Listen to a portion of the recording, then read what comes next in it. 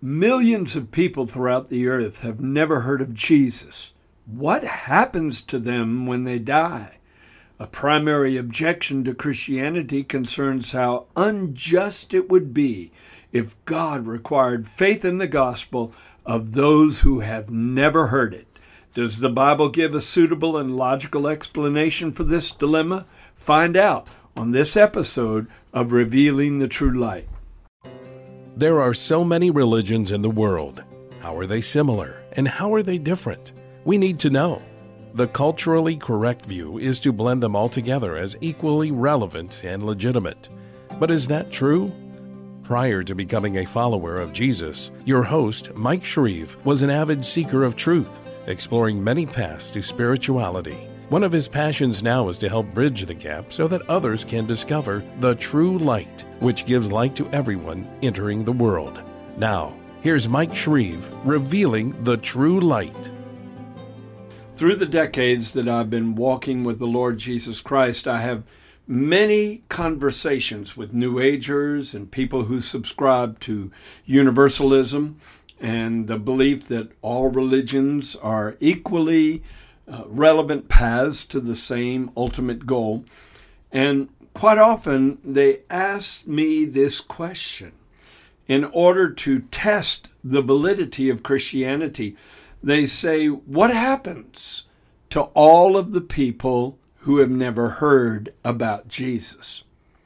And quite often people who subscribe to the Bible, who love the Lord Jesus, don't have a suitable answer to that question. And that is a legitimate query. It is a legitimate question concerning the biblical faith. So we're going to dig into it. Because billions of people, literally billions of people, have come into this world and left this world without ever being exposed to the gospel. So God is going to deal with those souls, but how is he going to deal with them? On what basis? First, let me define a very important term that I'm going to be using all through this podcast, and that is the word gospel.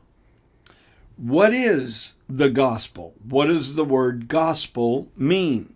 It actually means good news, and it comes from a Greek word, euangelizo, that has been translated different ways in Scripture, and I'm going to cover a few. The root beginning of the gospel was the good news that was shared in the Garden of Eden right after the fall of Adam and Eve. And in that dark, dark place, there was only one ray of light, one little bit of good news. And that was the prophetic statement that the Lord made to the serpent, who was, I believe, an embodiment of Satan. And he said, I'm going to put enmity between you and the woman, speaking of Eve, and between your seed and her seed. He shall bruise your head, but you shall bruise his heel. And of course, that was talking about the death of the Messiah on the cross. That's when he bruised the head of the serpent. Even though Jesus' heels were bruised, when the nails went through his feet and hands, he received the wounds that came as a result of his crucifixion. But in the process, he crushed the head of the serpent, which means he crushed his dominion, his power, his authority in this realm. That was the seed beginning of the good news, the gospel. The scripture also says in Galatians chapter 3, verse 8, Paul's writings, that foreseeing that God would justify the Gentiles by faith, preached the gospel to Abraham beforehand, saying, in you all nations shall be blessed. What? I thought the gospel was all about Jesus. Well, that's the fullness of the revelation of the gospel. But God gave little puzzle parts on the way to the complete picture being formed when Jesus came. And he revealed himself to Abraham, and he told him, in you and in your seed shall all nations of the earth be blessed. All cultures, all races, all nationalities. In you and in your seed shall all people be blessed, globally, worldwide. That was good news. And I'm sure Abraham wondered how it could come to pass. But it was that same promise trickling down, the initial promise that Eve would have an offspring that would crush the head of the serpent. Now that works its way to Abraham, where God said, this promise I'm giving you of global impact, where blessing will come around the globe through your life. Well, that was fulfilled in the Lord Jesus Christ, who was the seed of Abraham. And that's why the Bible said the gospel was preached to Abraham beforehand. Again, it was not the full picture, but it was a portion of the complete revelation of what God was going to do. Now, the word gospel is expressed with additional words, different ways in the Bible. For instance, it's referred to as the gospel of peace, the gospel of the grace of God, the gospel of the kingdom, the gospel of the Lord Jesus Christ, the gospel of God, and it's also referred to as the everlasting gospel. Because the best part of this good news is the fact that it will lead you to the door of everlasting life. Praise God for that. Now, specifically, the first 4 books of the New Testament are referred to as the Gospels: Matthew, Mark, Luke, and John, because they tell the story of the Lord Jesus Christ.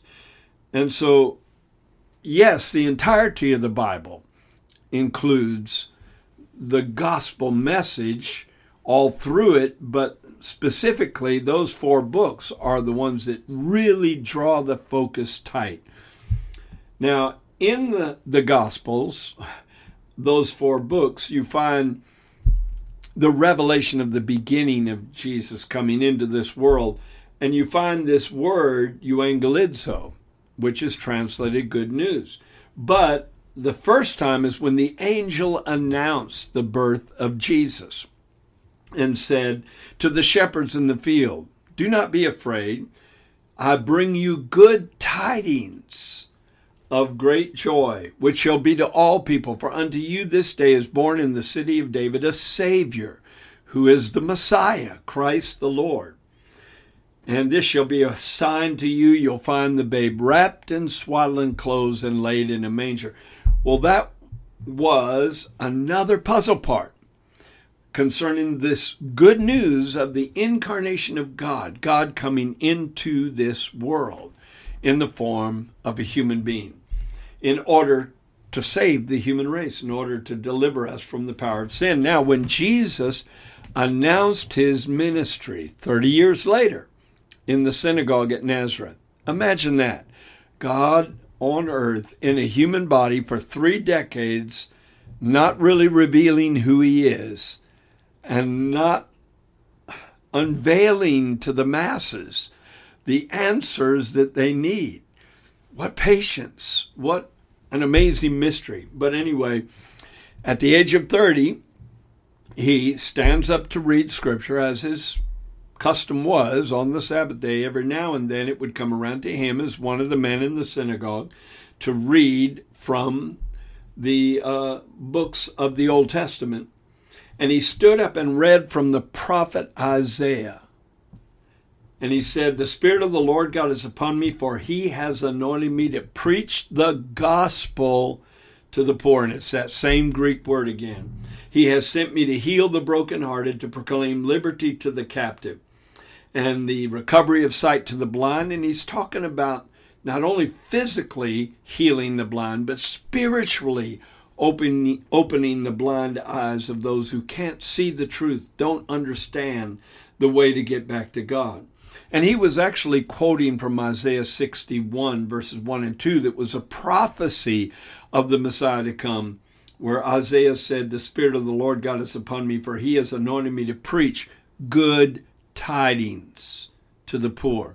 And it's not just those who are poor in a financial or material sense, but those who have poverty of spirit, who are broken by the pressures of life heaped up on them, and they've just been crushed underneath it, and They're poor in spirit. They feel impoverished emotionally and mentally.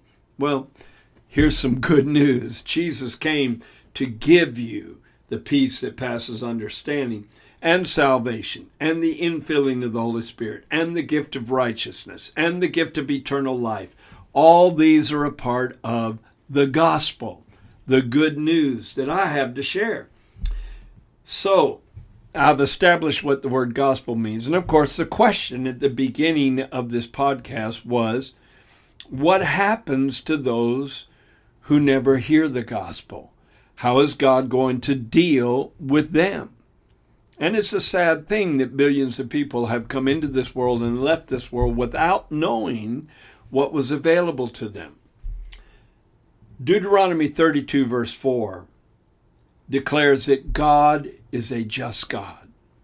And let me read the whole verse. It says, He is the rock. His work is perfect, for His ways are justice, a God of truth and without injustice. Righteous and upright is He. The thing I want to establish is that God would never deal with anyone unjustly. And it would not be just for God to condemn someone over something they were completely oblivious to or unaware of. That's not the way God deals with people. He is a just God, and He is without injustice. It's such an important truth. It's emphasized in a positive and a negative way there. He is just and without injustice. Think of that. However, there is scripture that really paints a dark scenario for the human race. Let's go to John chapter 3, starting with one of the most beloved verses out of the Bible. For God so loved the world that He gave His only begotten Son, that whoever believes in Him should not perish, but have everlasting life. For God did not send His Son into the world to condemn the world, but that the world through Him might be saved. Now here's the key verse, and a disturbing verse, but it needs to be understood correctly. He who believes in Him is not condemned, but he who does not believe is condemned already. He who believes in Him is not condemned, but he who does not believe is condemned already because he has not believed in the name of the only begotten Son of God. And this is the condemnation, that light has come into the world, and men love darkness rather than light because their deeds are evil. Now, the implication of this verse, this passage actually, all the verses together, is that the condemnation comes to those who are confronted with the light, but they recoil back into the darkness. They have an opportunity to enter the light of truth and let the light of truth enter their hearts, but instead they harden their hearts and refuse it, and condemnation comes. However, it does say he who believes is not condemned. And so there's an immediate lifting of condemnation from a person's life when you embrace God's plan. And I've often said that all the religions of the world are men's effort to reach God or ultimate reality. But Jesus was God's effort to reach man. And there is a huge, huge difference. Now, the complete Jewish Bible of verse 18 says it this way: those who trust in Him are not judged. Those who do not trust have been judged already, because they have not trusted in the one who is God's only and unique Son. So that seems to mean that you have to reject the light to receive the full condemnation of that particular declaration. Mark 16:16 says it also this way: he who believes and is baptized will be saved. He who does not believe or refuses to believe or rejects what he hears and says, I won't believe it, he who does not believe will be condemned.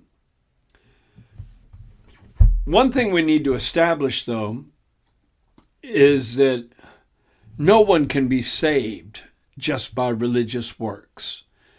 Ephesians chapter 2, verses 8 and 9 says, "By grace you are saved through faith, and that not of yourselves, not of works, lest any man should boast." It's the gift of God, Paul said. So you can't do anything to become perfect enough to obtain salvation or liberation or enlightenment. The Buddhists call it enlightenment, the Hindus call it liberation, and the Bible calls it salvation. And nobody can earn it. I was taught when I studied yoga that it may take several lifetimes of complete devotion to the study of yoga to finally be liberated from the cycle of rebirths, having achieved perfection and canceling out all negative karma. And that made it a very pressure-filled journey to try and reach perfection, to earn deliverance from the pain of this world. Another scripture that's really important is James 2:10. And I know I'm using a lot of Bible in this particular episode, but it's important to lay the foundation for those of you that don't embrace the Bible yet and look at things from a different perspective. Please go ahead and go through these scriptures with me. James chapter 2, verse 10 says, "Whoever shall keep the whole law, yet stumble in one point, he is guilty of all." See, there were 10 commandments, major commandments, and then altogether in the law, which was a word in the Old Testament for the Torah. The Torah is the first 5 books of the Bible: Genesis, Exodus, Leviticus, Numbers, and Deuteronomy. And if you break one of those laws, it's like a mirror that's divided up into 613 parts. And you just take a hammer and hit one little part and it shatters the whole thing. Or a mirror divided into 10 parts, if you will, the 10 commandments. And if you break one, it's like hitting one and it shatters the whole thing. Because that's the way it works. If you sin against God in any area, that establishes you in the status of being a sinner. He who keeps the whole law yet stumbles in one point, he's guilty of all. So again, it doesn't look like there's much hope for anyone in the human race if they have not heard of the gospel that provides forgiveness through the death, burial, and resurrection of the Lord Jesus Christ. The Bible teaches that on the cross, he took sin upon himself. He became sin for us. He absorbed it into his body like a sponge and then suffered the consequence, which was death, because that's the ultimate outcome of sin. And he tasted death for every man. When he went into the grave, he went into the grave for you and for me and for everyone else that's ever been born or ever will be born. And when he came out victoriously, he conquered the curse that should have conquered us. So that's why it's the only way. That's why he said, "I am the way, the truth, and the life, and no one comes to God but by me." However, what if somebody's never heard of Jesus dying on a cross? What if someone's never heard of the Son of God rising from the dead? What if no one's ever heard that God came to earth in the form of a man? How does God deal with them? There is one ray of light in a very dark night. There is just one ray of light, like shining down through the darkness to illuminate your life. And that is Romans chapter 2, verses 12 through 16. If you are listening to these scriptures intently, listen even more intently now, because this is the pivot. This is the pivotal truth on which the whole podcast is turning. Romans chapter 2, verses 12 through 16. Listen to it carefully.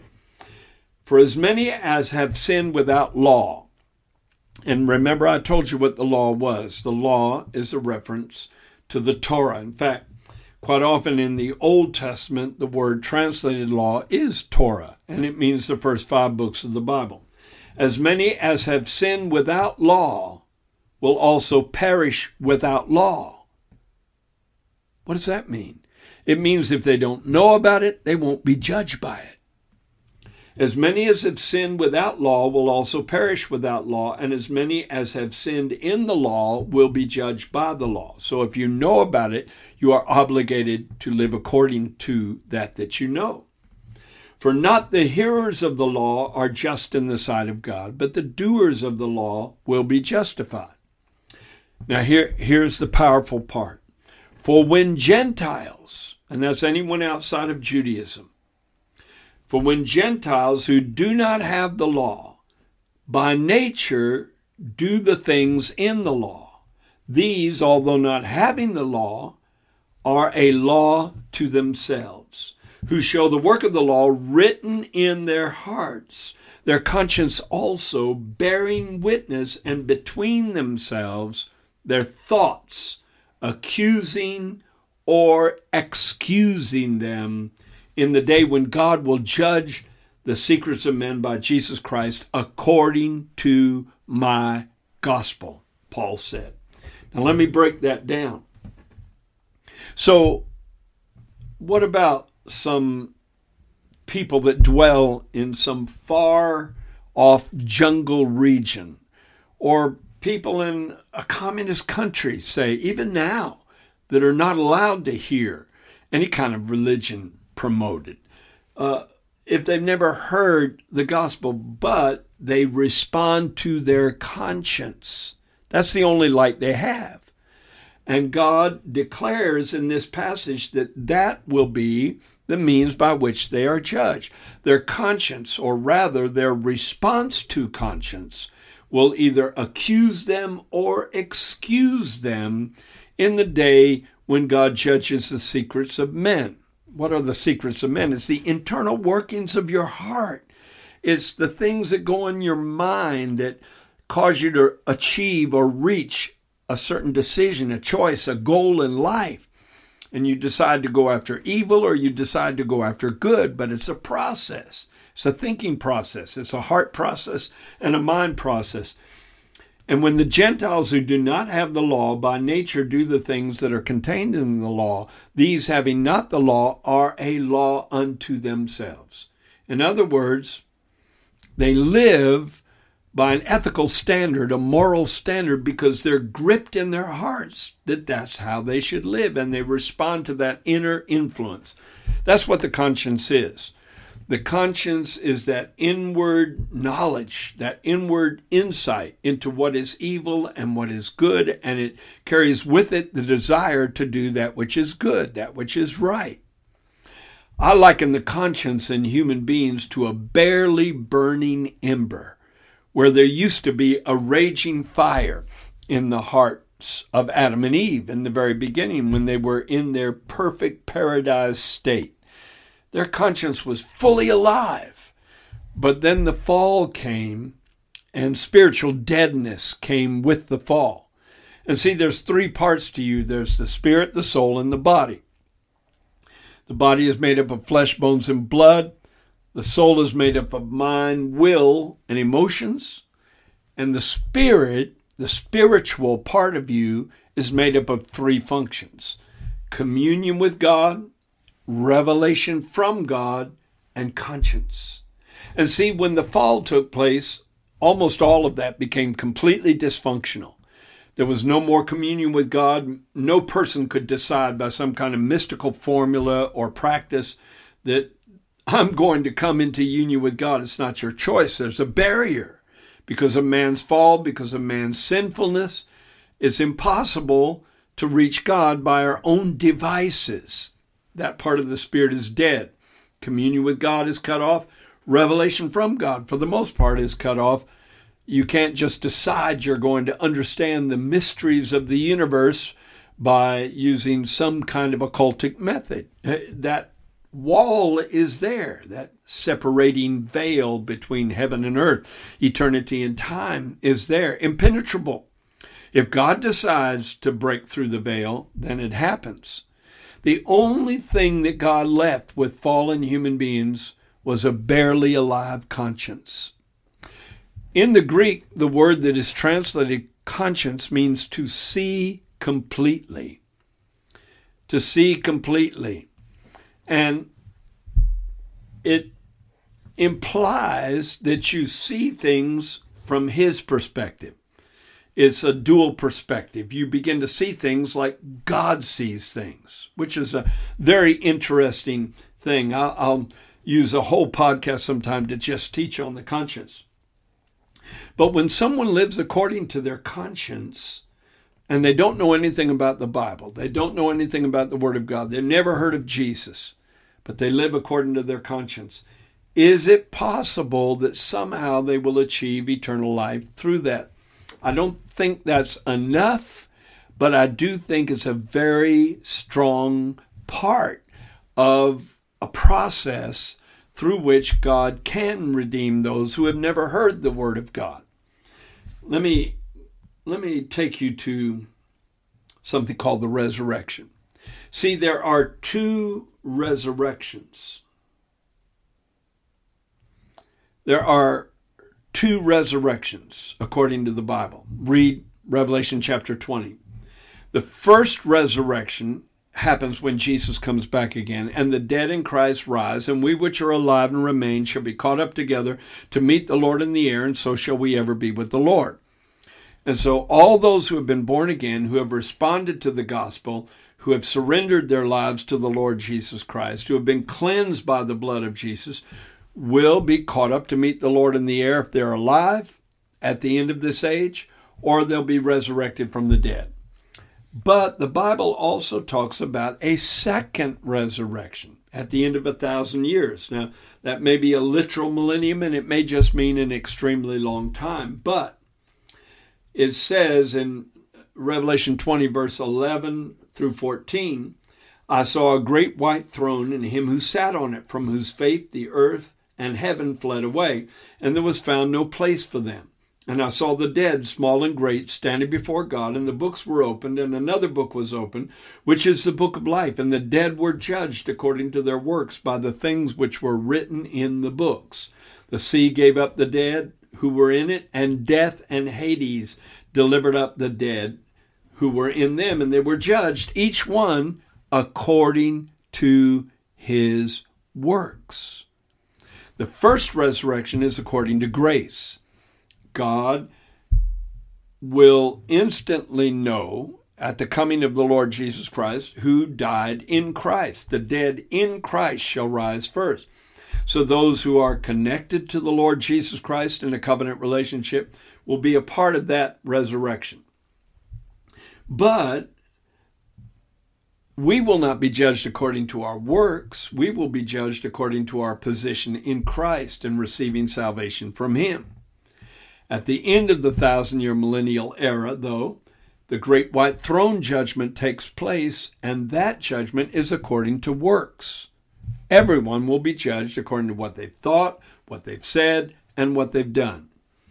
Now, in that judgment, according to Romans chapter 2 that we read a few moments ago, verses 12 through 16, men will be judged according to their response to conscience, and conscience will either accuse them or excuse them in the day when God will judge the secrets of men by Jesus Christ. Now, once again, the conscience is about the only light in human beings.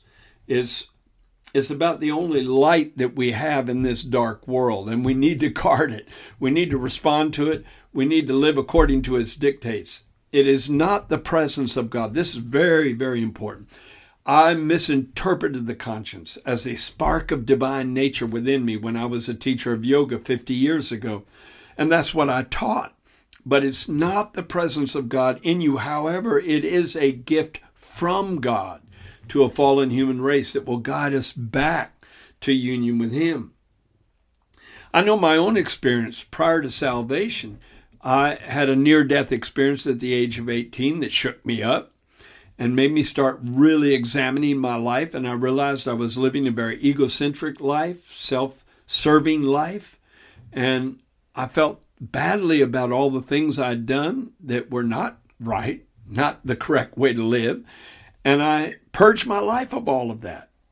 I became a very almost monastic-like person. I was living a completely separated life in a yoga ashram. All I did from 3:30 in the morning till 5:30 at night, month after month after month after month, was to use wrong methods, Hindu methods, yogic methods of praying and chanting mantras and meditating and doing everything that I was told I could do to come into God consciousness. And I lived a completely separated life. I never went to the movies. I never watched television. I never dated. I never went to any kind of entertainment. I was totally involved, seeking God 24/7. The only time I wasn't doing something like that was when I was asleep. And so I was responding to conscience. Even though I was not saved yet, I was not born again, it was leading up to that direction. See, I believe when Jesus rose from the dead, something really intense happened. There was a coup d'etat that took place. Up until that time, Satan was the prince of this world, the prince of darkness, and he ruled the planet. And of course, there's still a lot of darkness here, but when Jesus arose from the dead, he took back the authority of this realm. Jesus is now Lord of this world. Satan is still running rampant, and his days are numbered, and he will soon come under the full judgment of God. But when Jesus rose from the dead, the Holy Spirit was released into the world, sent into the world. And Jesus said that when he went away, he said, it's to your advantage that I go away, for if I do not go away, the Helper will not come to you, the Parakletos, the Holy Spirit. But if I depart, I will send him to you, and when he is come, he will convict the world of sin. He didn't say he'll convict the church of sin. It said he'll convict the world of sin and of righteousness and of judgment. See, I believe for almost 2 years leading up to the time I was saved, I was under conviction. The Holy Spirit was wooing and drawing me and making me feel horrible about carnal choices that I had made in my life, and the immorality that had been in my life, and the uncleanness that had been in my life, and the wrong choices that led me down bad roads. But see, that happens to a lot of people. I believe there's a lot of Hindus and Muslims and Buddhists that start out being convicted by the Holy Spirit over their sins, and they want to live a better life. They want to live according to higher values, but the only religion accessible to them in their culture may be Buddhism or Hinduism or Islam. And so what starts out as God working on their hearts, unfortunately, is not brought to completion because they turn aside into a worldview that does not lead them to the truth. And they go into a false religious system. Instead of going to the Bible, they go into the Vedas or the Bhagavad Gita or the Quran of Islam, or the Sikh holy book, which is called the Adi Granth, or the Tao Te Ching of Taoism. All those are supposedly sacred books, but the only one that contains the truth is the Bible. Some contain little glimmers of truth here and there, but the only one that is true in its entirety is the Bible.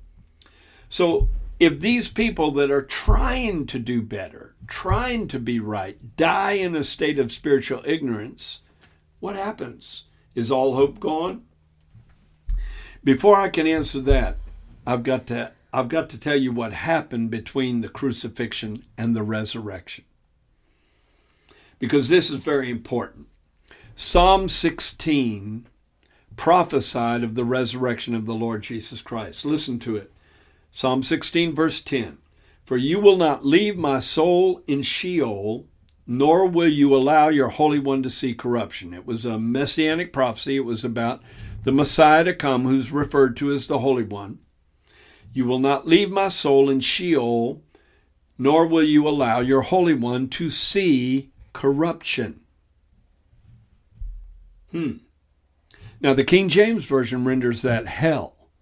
But it's not really a correct translation, because hell is a word referring to a place of eternal torment just for the wicked. And in the original Hebrew, it was Sheol, and Sheol was the realm of both the righteous and the wicked dead in the lower parts of the earth. And we'll get to that in just a few moments. Now, Peter actually referred to that prophecy in the first sermon that was preached under the power of the Holy Spirit on the day of Pentecost. As he was preaching about what had just happened to all those in the upper room, how they were born again and filled with the Holy Spirit, and how Jesus had risen from the dead, he talked about how his soul was not left in Hades. That's the word in the New Testament, the Greek word Hades, and the King James translates it hell again. His soul was not left in Hades, nor did his flesh see corruption. What is Sheol? What is Hades? What is this underworld? And why would I say it's not just for the wicked? Because Jesus shifted things drastically. And prior to his death, burial, and resurrection, everyone went down into the lower parts of the earth. And we find that in the parable of the rich man and Lazarus. Now, I'm not going to read the whole parable, but in Luke chapter 16, verses 19 through 31, we read about a rich man who was a very corrupt person dying, and he ends up going into the realm of the wicked. And then this beggar that was laid at his gate, Lazarus, died, and he went into the realm of the righteous, which was called Abraham's bosom. And there was an impassable gulf between the two. The realm of the wicked was a realm of torment. The realm of the righteous was certainly a place of peace, but not the ultimate goal that God has for his redeemed people. And so it becomes a very definite doctrine in Scripture that prior to the crucifixion of Jesus, there were two chambers in the lower parts of the earth. Why is that important? Because Paul, in Ephesians chapter 4, verses 8 through 10, talked about how Jesus, when he died, went down into the lower parts of the earth to lead captivity captive. Because there were people captivated because a proper atonement for sin had not yet been paid. The blood of bulls and goats was insufficient.